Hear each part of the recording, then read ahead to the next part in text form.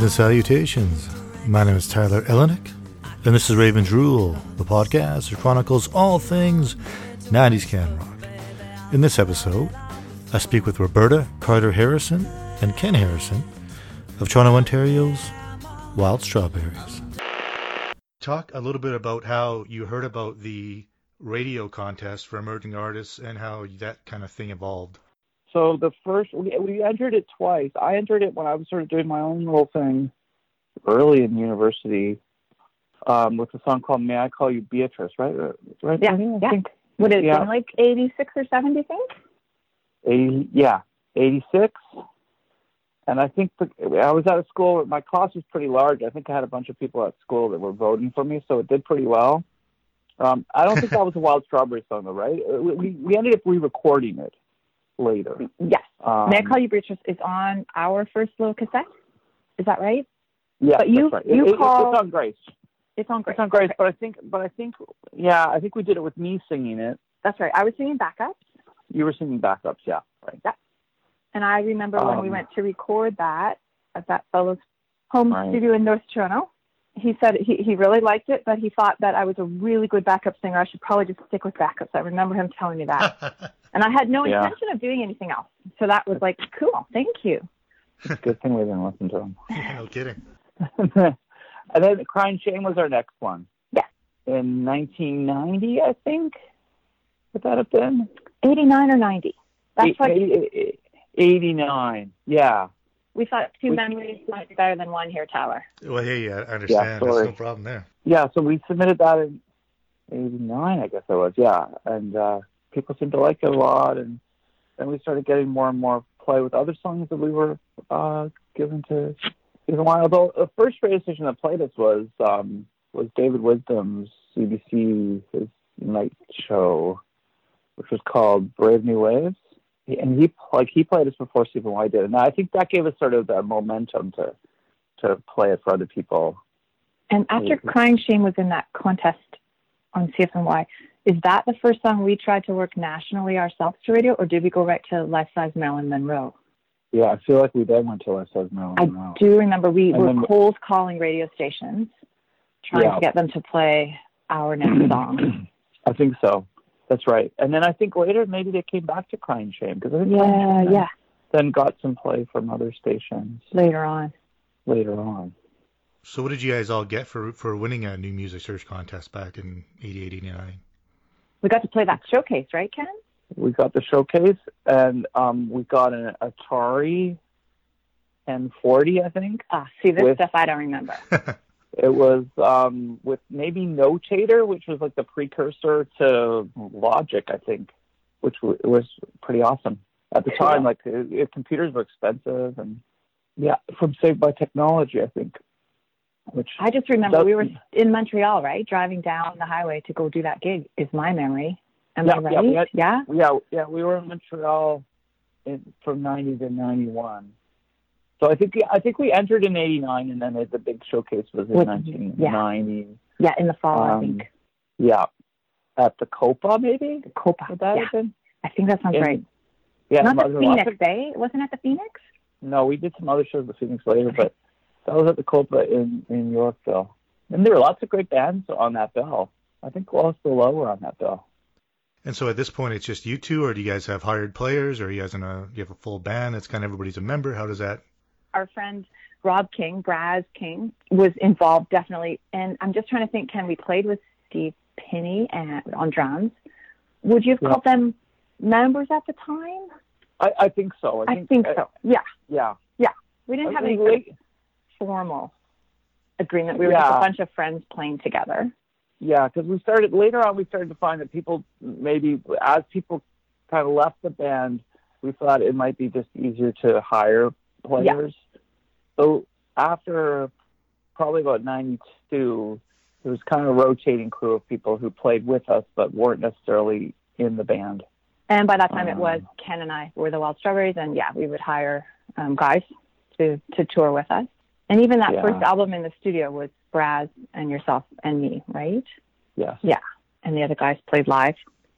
When you guys are playing these early gigs in the early 90s, I mean, do you guys Are you guys going to shows as fans as well? I mean, do you see like kind of a changing of the guard between the 80s kind of scene in Canada to a new kind of rock scene bubbling up? Definitely like Queen West, Spadina.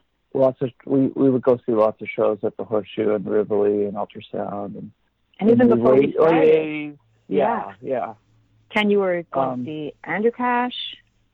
Yeah, there's a Now Magazine photo of Timbuk3 when they were touring. I think it was like 86 or 7, and I'm at the front of the stage, pressed. I was a big fan. Yeah, we go to lots of shows, and there was definitely a scene starting to bubble for sure. And you guys were putting on material yourselves at this point. I mean, you had no label association. What was the kind of DIY efforts like? Was it easy? Was it hard? Our first release, our independent cassette at the time, we were just painting strawberries onto like cardstock and folding them and putting them in the tape cassette cases because like we didn't even have the money to print, to do proper artwork. So we had all our friends and family painting. Like, so every little cassette, if anyone ever found one, had a different cover, a different strawberry, whatever rendition of strawberry that particular artist wanted to do that particular day. Yeah, that was fun. That was fun. And the only way to sell them would be to take them to the local record stores. I think Record Peddler was the big one. Yeah. We had some at Sam's. Sam's and HMV. Yep. Yeah, those are the places. There was no internet to sell off of. Yeah, so it's all pretty local. And then selling from stage. Were you guys touring outside of Toronto in like the east part of Canada at this point, or were you guys still just kind of staying around locally? I think it was all pretty local at that point, yeah. Yeah, I think we'd go to Kingston and Ottawa. We started to sort of stretch out a little bit. I remember we had a gig in Grand Bend, Ontario, where that's right. The band, we would set up sort of outside of the washroom, so people would have to kind of trip over our wires to get to the washroom. Yeah, I remember that one. That was fun. The Last Temptation in Kensington Market. Okay, so I remember those gigs. And we did try to busk a little bit at the beginning, but I don't have a really, really loud voice, so nobody could actually hear me on the street corners. That last 2-3 attempts. And then I remember The Last Temptation. Yeah. Back of the bar, no stage. Yeah. And I remember being so incredibly nervous between songs. For a while, I tried reciting poetry in between songs because I just didn't know how to banter with the crowd. Yeah, I remember that. We played a show at Clinton's. That was, I think, our first stage that it was actually like maybe 4 inches above the floor. Like a tiny floor. Yeah, big time. There was this guy. We hit the big time. There's this guy showed up with like a complete white suit and a white fedora, and gave us a card. I thought he was pranking us. I thought it was like one of our friends had sort of put someone up to it. He was an A&R guy from Sony Music, and he was talking to me, but I didn't think he was really from a record label. I thought he was just somebody dressed up. Yeah, I think that was the first time we talked to record company people, and we sort of had a nice long sort of back and forth with him that didn't go anywhere, but it was fun to talk with him. He was nice. And a sharp dresser as well. Yes, exactly. We have definitely met some characters. I'd love to hear some more stories, man. Keep them coming, man. I don't know, it's going to be hard to top a white fedora and suit, but... Tell them about John Brower. Oh, man, as much as I remember, we would have met John Brower through Peter Moore. Peter had recorded the Trinity Sessions, were they called, for Cowboy Junkies? Yeah.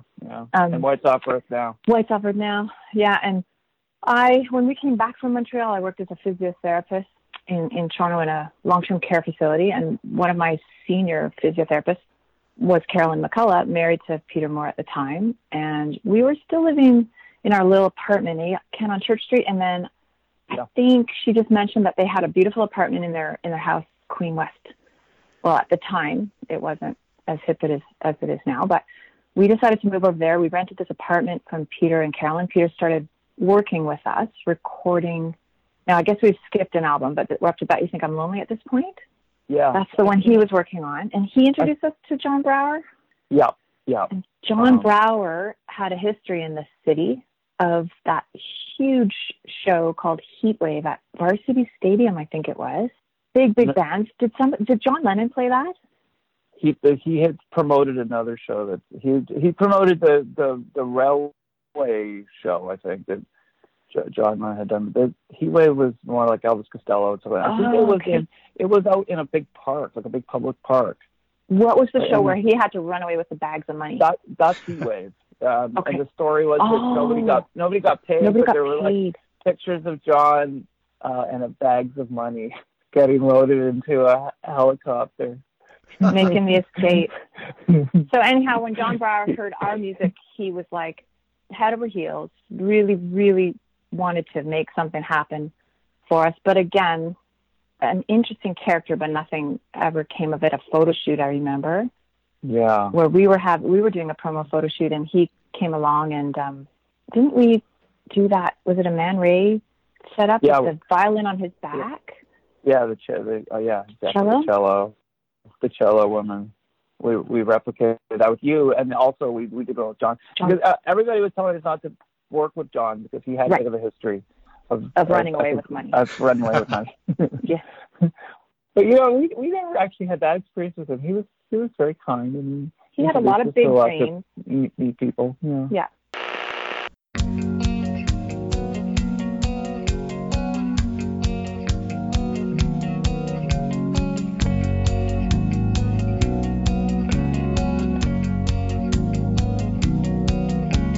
Jenny lost her job on every day. She looks so disconnected, but she's really afraid.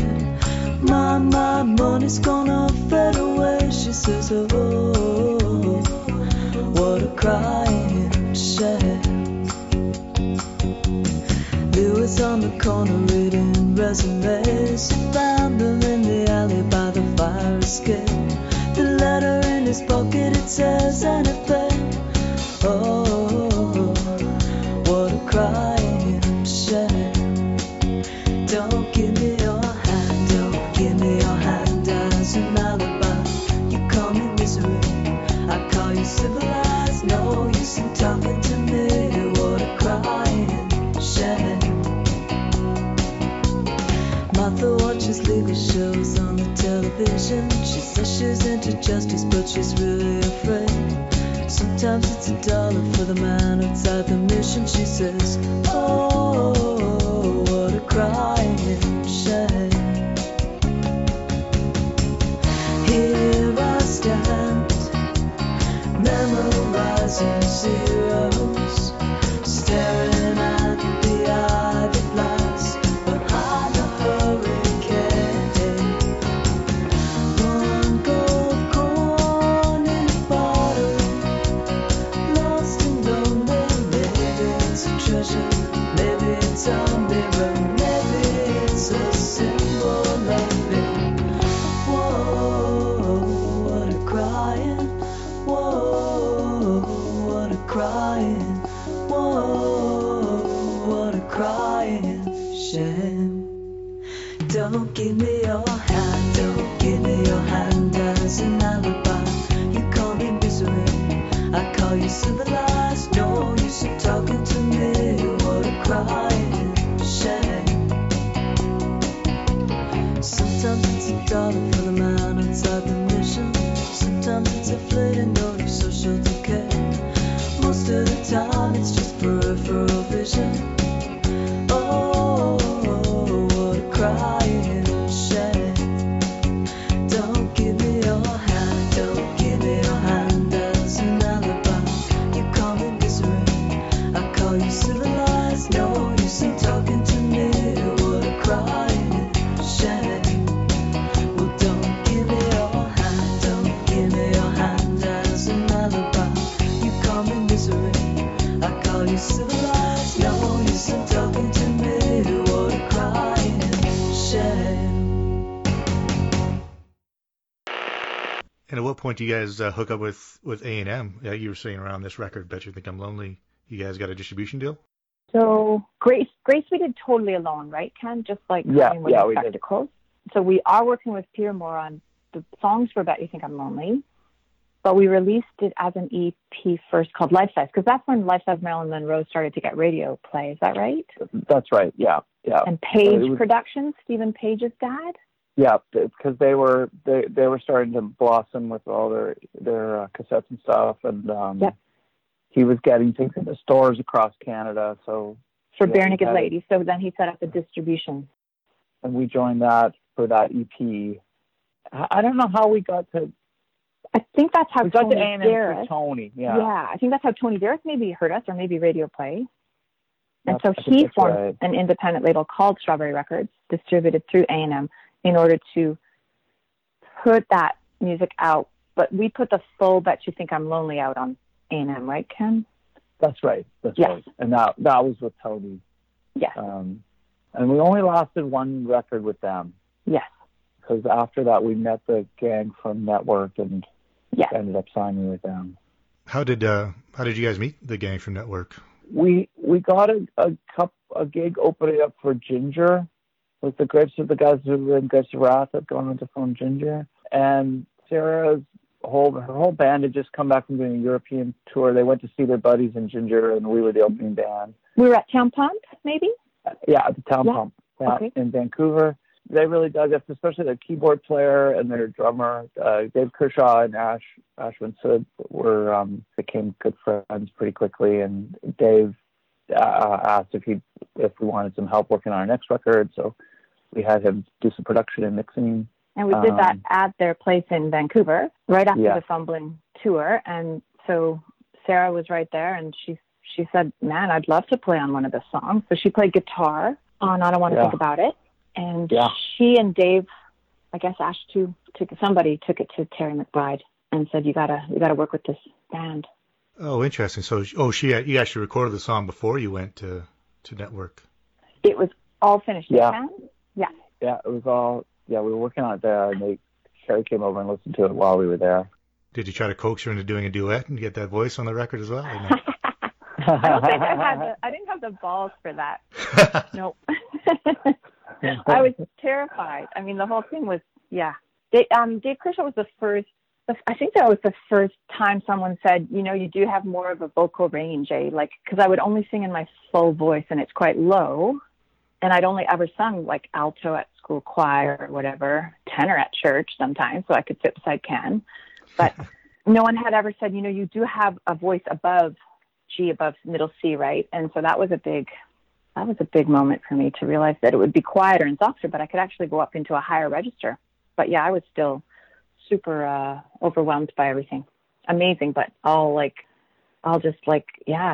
was just all amazing experience. Being, with Sarah McLachlan in her house recording, wild. Yeah, I could imagine. It'd be insane. Yeah, so I didn't ask her to sing with me, no. She was a big help, though. She was a big support. She was a huge help, yeah. She didn't have to do any of that, but she was amazing, yeah.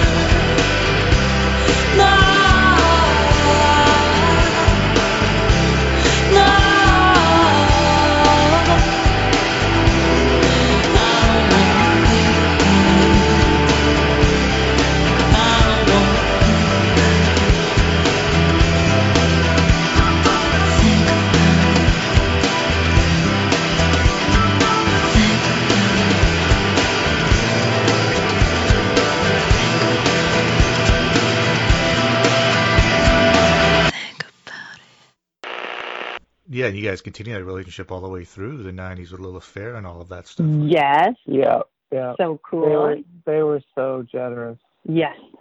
I was just going to say, do you remember first getting pitched about Lilith Fair? How did that conversation go? Or did she phone you up? Or how did you get...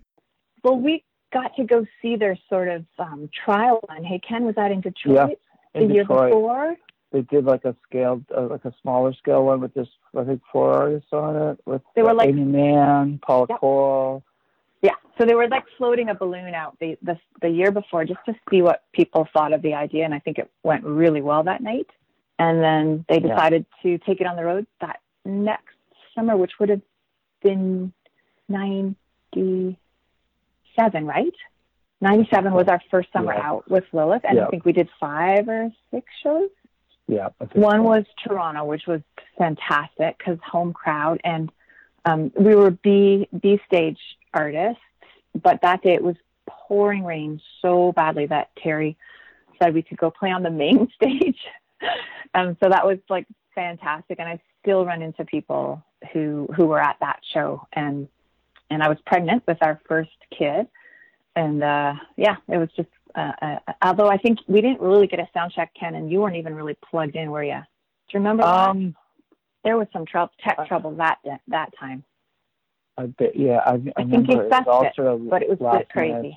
Yeah. I think we got a line check. I don't even know if you had power at the beginning. I vaguely remember that, yes. Yeah, I remember it was pretty hectic, but it was an amazing experience.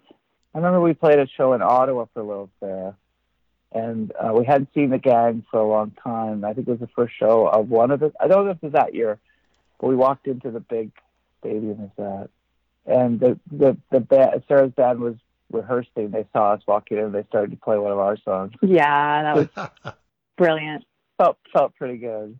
Because those guys had toured with us. I don't know at what point, Ken, was that before Lilith or after Lilith? During? That would have been before. During the winter? Yeah. Okay. Yeah. So we went on the road with her drums and bass and guitar, our friends, and it was so much fun. So something like Lilith Fair, the perception is that it's a very family environment, at least from the outside. Yes. I mean, what was it like behind the stage? I mean, you guys hanging out? You guys just jamming? I mean, is it just everybody goes their separate ways before and after the gig? How's the... Lots of hanging out. I remember like around the food, like around the hospitality tent.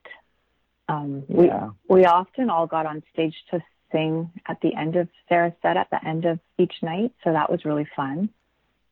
There were some press conferences. I remember sitting beside Sheryl Crow at one of those. That was really fun.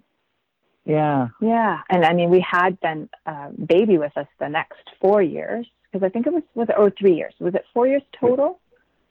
I think so. Yeah. So pregnant the first year, and then we had a little baby with us the next time. And everyone was amazing. Yeah, that was. I think we met a lot of people through having our daughter with us. Yes, that's true. I remember we met Liz Fair. Yeah. That was fun. And we made a lifelong friend in Matt Brubeck, who was playing with Jewel cello, an amazing guy, and he was living in Berkeley at the time and now lives in Canada, and we see him lots, which is great. And we met him on Lilith Fair. You mentioned touring with a baby. How is that? I mean, that doesn't happen to every band where... That was wild. Yeah, that was wild. And so now we have 4 kids, and like even today, just bumping this a half an hour. Thank you for that. Like just it's an amazing, joyous, but it's chaos. Some days it's just chaos, and the kids are all grown up now. The youngest twins are 13, almost 14, but still like just busy in a different kind of way, because somebody wants to be over here and somebody wants to go over there and do this, and it's just wild. But yeah, that first tour with our first little baby was quite an experience. I had different relatives come for different gigs. Hey, Ken. Yeah. We had Sarah Cooper come across for the West Coast tour with Philosopher Kings. But it had its moments for sure. Yeah, I was just wondering if you had some roadie or tar tech babysitting while they... Yeah. There was that one gig where a family member couldn't be there for some reason, and so the record company person, we were doing an in-store at an HMV, and Yeah, what was it, London? Yeah. She hadn't had a lot of experience with kids. or done. Yeah, I came back to the staff room at the HMV after we'd done like a little 20-minute set, right? And you sign autographs and you meet people, and it's really amazing. Go back there, and the baby is screaming. She's just lying on a desk, covered in paperwork, right? Like she's on the paper on the desk. And the person from the record company is just like holding this bottle, sort of, it's kind of dribbling out of her mouth because she's screaming. She doesn't want to be drinking the bottle. kind of like pumping gas. Yeah. I'm sure she didn't know she signed up for that. No, that's true. That's interesting. You bring up HMV and in stores. That's something that I don't think is going to really happen again. Like 90s is kind of the last. That was the best. Yeah, just describe some of the stories about playing in stores and like preparing for them, like you're stripping down, playing 20 minutes, and meeting your fans. That's right. And how does talk a little about that if you can. I think, like, for me, the highlight, the clearest memory is literally just sitting at the table after and talking to people and signing their discs. And I mean, at anywhere we could, like, you know, especially summer festival shows, and you get to hang out later and talk with people. It's like, that's the highlight, getting to know people and, you know, sometimes finding out that the music has really touched them in some special way and it's been really important in their life. And it makes it, I don't know, just makes it so much more worthwhile. Being, you know, in a male kind of dominated industry, being a front person, did you kind of feel not pressure, but like to kind of be a role model for young ladies back in the 90s? Or I think now that I'm a mom of young women, well, some of them are young women, the boys aren't, but yeah, I kind of wish I'd had a little more perspective on that at times. Like, again, I wouldn't trade what we did for anything. I had such a blast, but I didn't intend to be a singer in a pop band touring Canada. Like probably most young kids, I would grab the deodorant bottle and sing along with Whitney Houston into my mirror. But I didn't really have any goals of becoming a singer. I just sort of fell into it and I loved it. But I was pretty nervous, and it took me a long time to sort of come into myself and be confident about being in the photos and in the videos and on stage. So I spent a lot of time on my look. I went through different periods of vintage clothing and crazy like ski suits, and I just did all this wacky stuff. And I think looking back on it, partly that was how I coped with my just sort of nerves, and once I got on stage and got singing, I was fine. But that was how I got ready to go on stage, with doing my hair, doing my makeup. And so, I don't know, now that I'm past all that and I don't really care about that stuff as much, I hope I wasn't a negative influence for anyone thinking that they have to do all those things and look like, you know, a certain way in their body. I don't know. I'm just much more into body acceptance and sort of deeper things that are more important than the physical self. But I'm a lot older now too, so I don't know if that would even answer the question. Yeah. But yeah, I hope we were a positive influence, if any at all.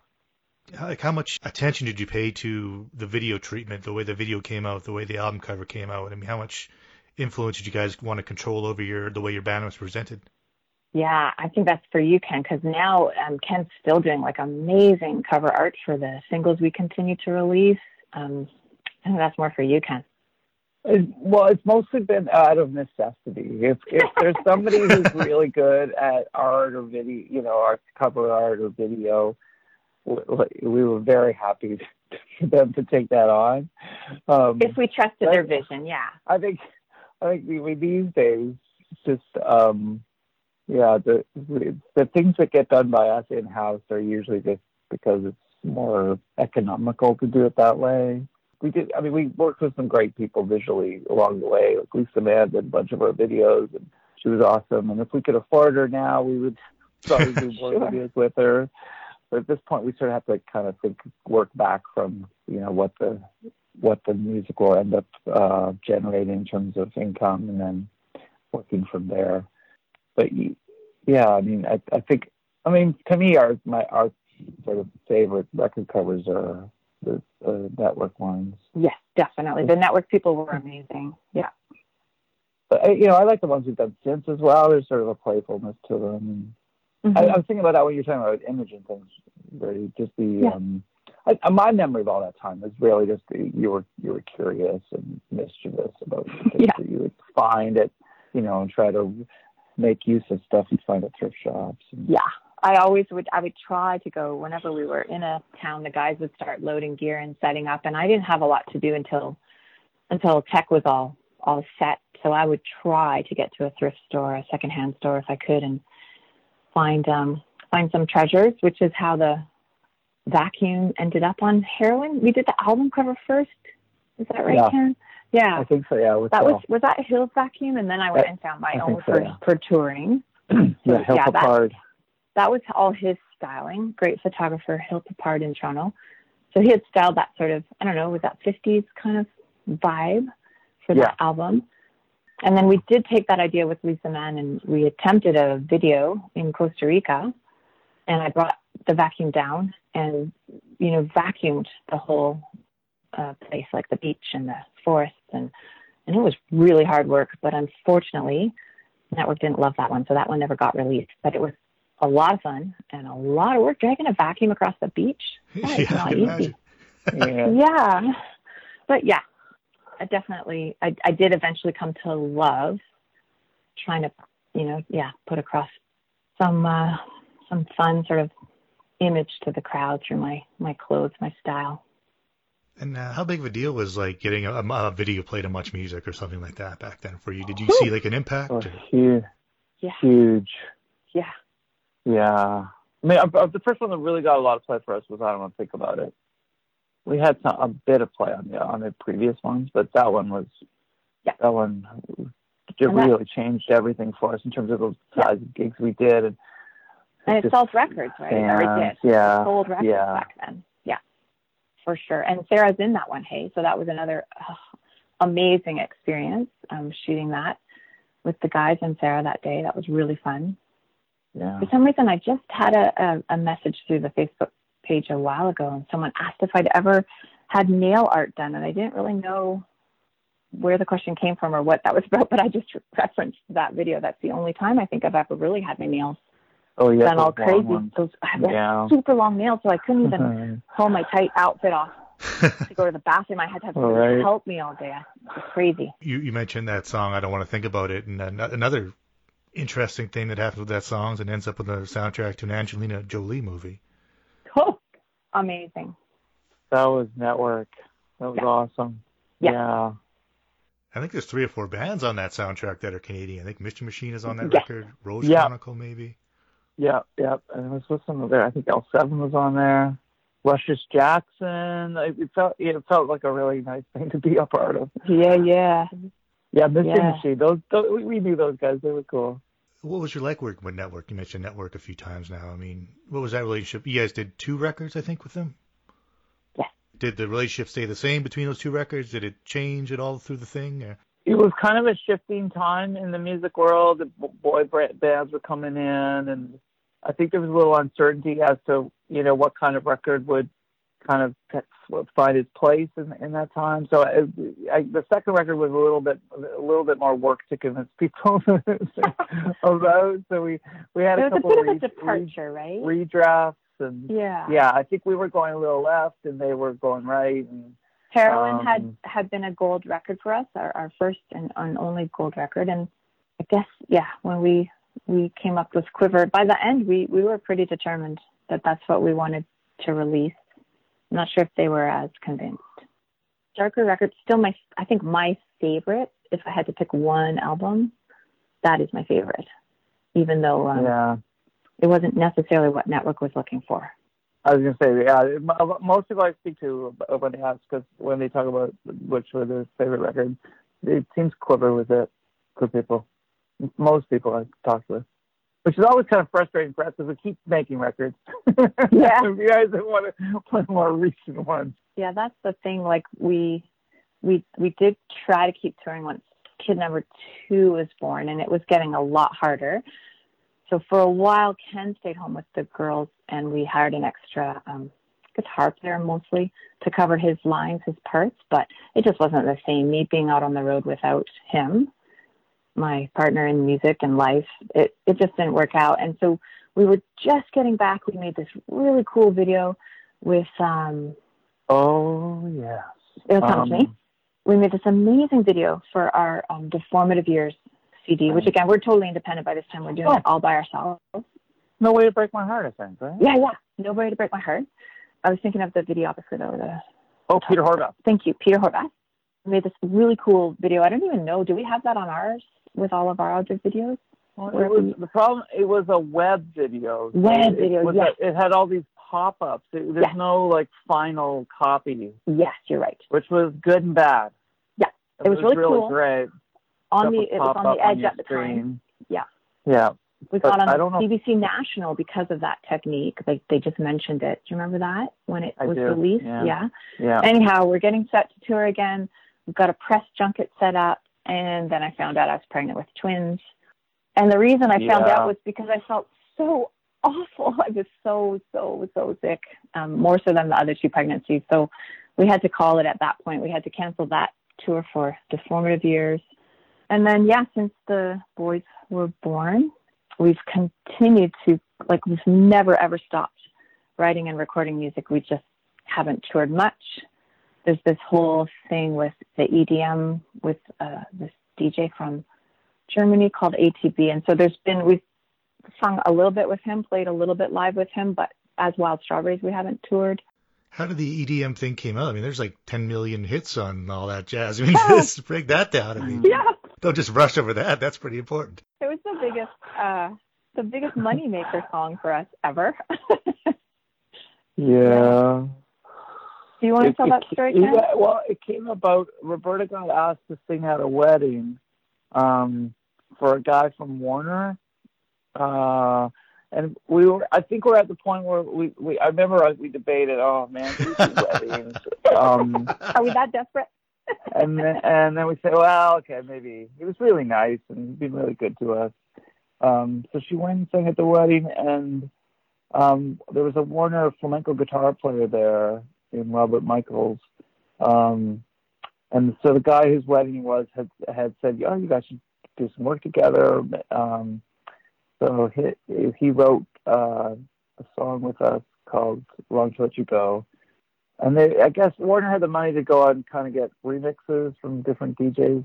And they sent it to this DJ in Europe who he just had a big number one song in England called 9 p.m. Till I Come.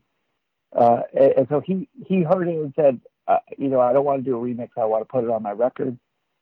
So he ended up putting out his record, and it wasn't the first single. He had a couple other singles before that, like Heather Nova, and he had and none of them did all that well. So there were kind of three singles in. They decided to release Let You Go, and it did really well for him and sort of revived his sort of chart position in Germany. And we were number 7 in Germany, not on the dance chart, but on the main. The pop chart. That's awesome. So that's that was our highest chart position. So we got a call the week before our second daughter was due to be born. We got a call from them saying, you have to come over right away. We're going to be on top of the pops. Because it was top 10. We need you to come over. And we hadn't heard from them in months. So we'd heard that they were thinking of releasing it, but we didn't hear it was doing that well. And so we couldn't because Roberta couldn't fly. So the next question was, do you have a sister? Top of the Pops is it's all lip synced. So nobody's actually playing live. They wondered if we could send somebody who looks like Roberta. Yeah. A doppelganger, yeah. So we none of her sisters wanted to do it. So we said Pamela, Pamela was the person who'd been doing all of Roberta's hair and makeup for all the previous videos. So she knew the look. She could recreate the look quite well. It's a similar size to Roberta. And she studied all of our old videos for my moves. Yeah. Yep. And she was amazing. But it's self-admittedly tone deaf. So she had this great experience where she's singing on Top of the Pops. That's the closest you're going to get to somebody playing you in a movie, maybe. That's pretty cool. Yeah. It was really cool. Yeah, it's incredible footage. Oh, and Pamela, or me, my doppelganger, was introduced by one of the Spice Girls as Roberta Carter Harrison, country singer from Canada. Yeah. Was it Ginger? It was Ginger Spice. It was Ginger Spice, yeah. Yeah, that was pretty fun. But then, we went back to Top of the Pops because we had several singles with ATB over the years, and got to go to, perform with him in Europe and also in the States quite a bit. But the next time I was on Top of the Pops, I was in the makeup chair, getting ready for the performance, and the makeup artist said, have you changed? Something's changed about your look since last time you were here. I was like, oh, well, I had a baby. Sometimes that really, really changes you.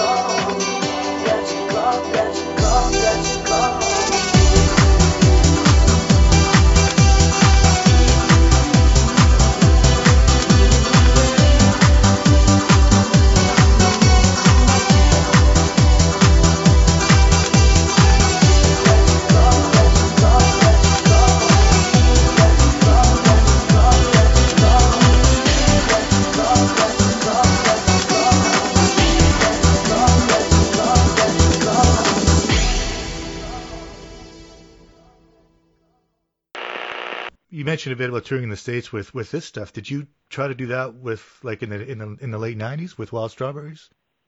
Buffalo. We love Buffalo. Yeah. Buffalo, Detroit, and then Buffalo and Detroit. Yeah, Toledo, yeah, border towns. Yeah, and then some of the lowest fare dates were in the States. But no, I mean, through all of this, Ken and I were both like Ken was still working. I was still working, and then it's not that we didn't want to pursue this full time, but I don't know if we had some foresight to where the music industry was going. We weren't willing to give up our jobs totally. So we weren't out on the road day in and day out for weeks on end. We would take 2 or 3 weeks off work and go to an amazing tour across Canada and then go back and work for a while. I mean, we were with Network, definitely. Those 2 records were so great. But a lot of these years, it's been independent. It's been us making it happen. I mean, it's changed in 1,000 different ways or more. I mean, has it changed for the better, do you think? I mean, you were DIY to begin with, and now you're DIY again. I feel like when we first started, we were very sort of tuned into talking to our fans, and they had little newsletters that we would mail out. Snail mail. Oh, yeah. And then I think it's just a time and energy thing that just now that it's so much easier to communicate with your fans, it just seems that much harder. I mean, Roberta's really good at sort of manning a Facebook page and stuff. But I try. It's not really my deal, but I do try. I also feel like, back when we were getting everybody's addresses and mailing these newsletters and staying in touch with people, we just sort of, if we had internet then, like I think some of that would have been maybe easier and more longer lasting. I don't know. We were just sort of at a weird time in history, because when we were out touring and really going after this, we were all over keeping in touch with the fans. And now that it's easy to connect with people, I don't even know if a lot of our diehard fans necessarily know we're still making music all the time and putting it out there. Like right now, we're putting a new song out every month. I love the artwork there with the Make Me Gag bit there. That made me laugh literally out loud today. Oh, that's good. Got a new single coming out in a couple of weeks called North. There's just so much material from the US of A right now. So much to write about. It's about time and double down fates. Excellent birds with commemorative plates. Zippity, zippity, zippity, oh. Nobody's fine as long as this grows. Meet you by the penitent gate. Everything goes as long as it takes.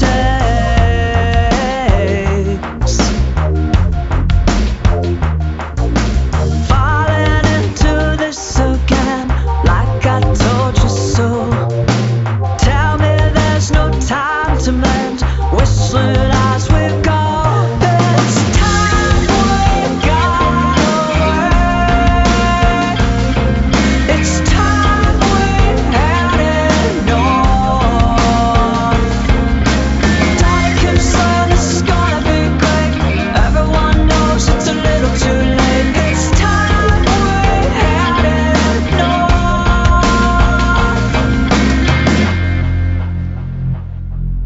I guess it's our lot to never look back. We went up for salt and came back with crack. Hibbity, hobbity, hibbity, oh. Everything's mine because I said so. The president's men are riddled with facts, taking it slow before they get sacked.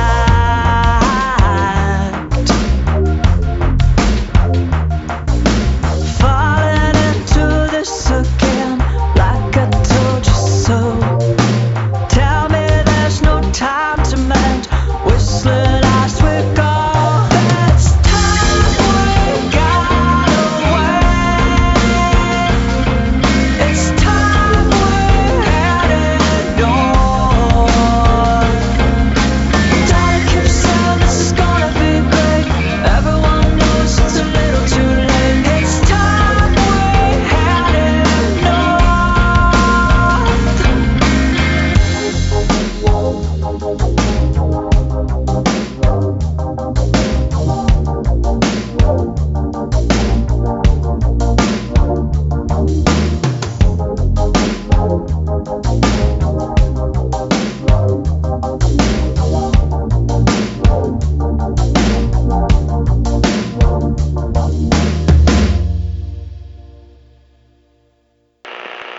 So as we've been talking today, is there anything else that's maybe kind of popped in the back of your mind about the 90s and, you know, any kind of story, touring story, or making a video story, or making a record story, or? I think for me, just all the great people we've got to play with. I think because we didn't necessarily always have a band, and we had people we played with a lot, we would always be scrambling to get people to play with. We'd end up playing with pretty awesome people. Yeah. You know, we played with Joe Jackson's bass player. That was great. And we just had one of David Bowie's guitar players play on a couple of our songs this year. We feel really fortunate, the people we've met, people who've played on our records. So I've been asking everybody I talk to pick 3 songs for our official Spotify playlist. So the choices are 2 kind of well-known, quote-unquote hits from you guys from the 90s, and 1 kind of deep cut that you might think deserves a little bit more attention. So I'd say for sure, I Don't Want to Think About It. Yeah. Trampoline, that is? Trampoline, yeah. I always thought You Could Be So Cold didn't get the attention it could have. I always love that song. That's a nice one, yeah. Or Blunt, maybe? Blunt, I don't know. Blunt is good. That's sort of socially appropriate now that pot is legal. You're right. I Don't Want to Think About It. Yeah, I Don't Want to Think About It. Yeah. Trampoline and Blunt. Cool. Awesome. Well, thank you so much for taking the time this afternoon to chat with me. It's been awesome. Great to speak with you, Tyler. Thank you so much for joining us today on Raven Drool. If you're interested in supporting the podcast, you can do so in a variety of ways. First, you can go to patreon.com/ravedrool, become a patron, get access to deleted audio, get advance notice of the guests, and get a chance to submit questions to those guests for an exclusive Patreon Q&A. Visit redbubble.com, search Rave Drool, and you can buy various goods with the Raven Drool podcast logo on it. Follow or subscribe to the podcast wherever you're listening to this. And if you're listening to this on Apple Podcasts, please give us a 5-star rating and review. If you're looking for more 90s Can Rock content, please find us on Twitter, Facebook, YouTube, and Instagram. And lastly, if you're looking for music, we have an official playlist on Apple and Spotify. Currently, it's curated by myself with tracks that I've selected, but as you heard during today's episode, eventually it'll be curated by the guests themselves. Until next time, friends, take care. And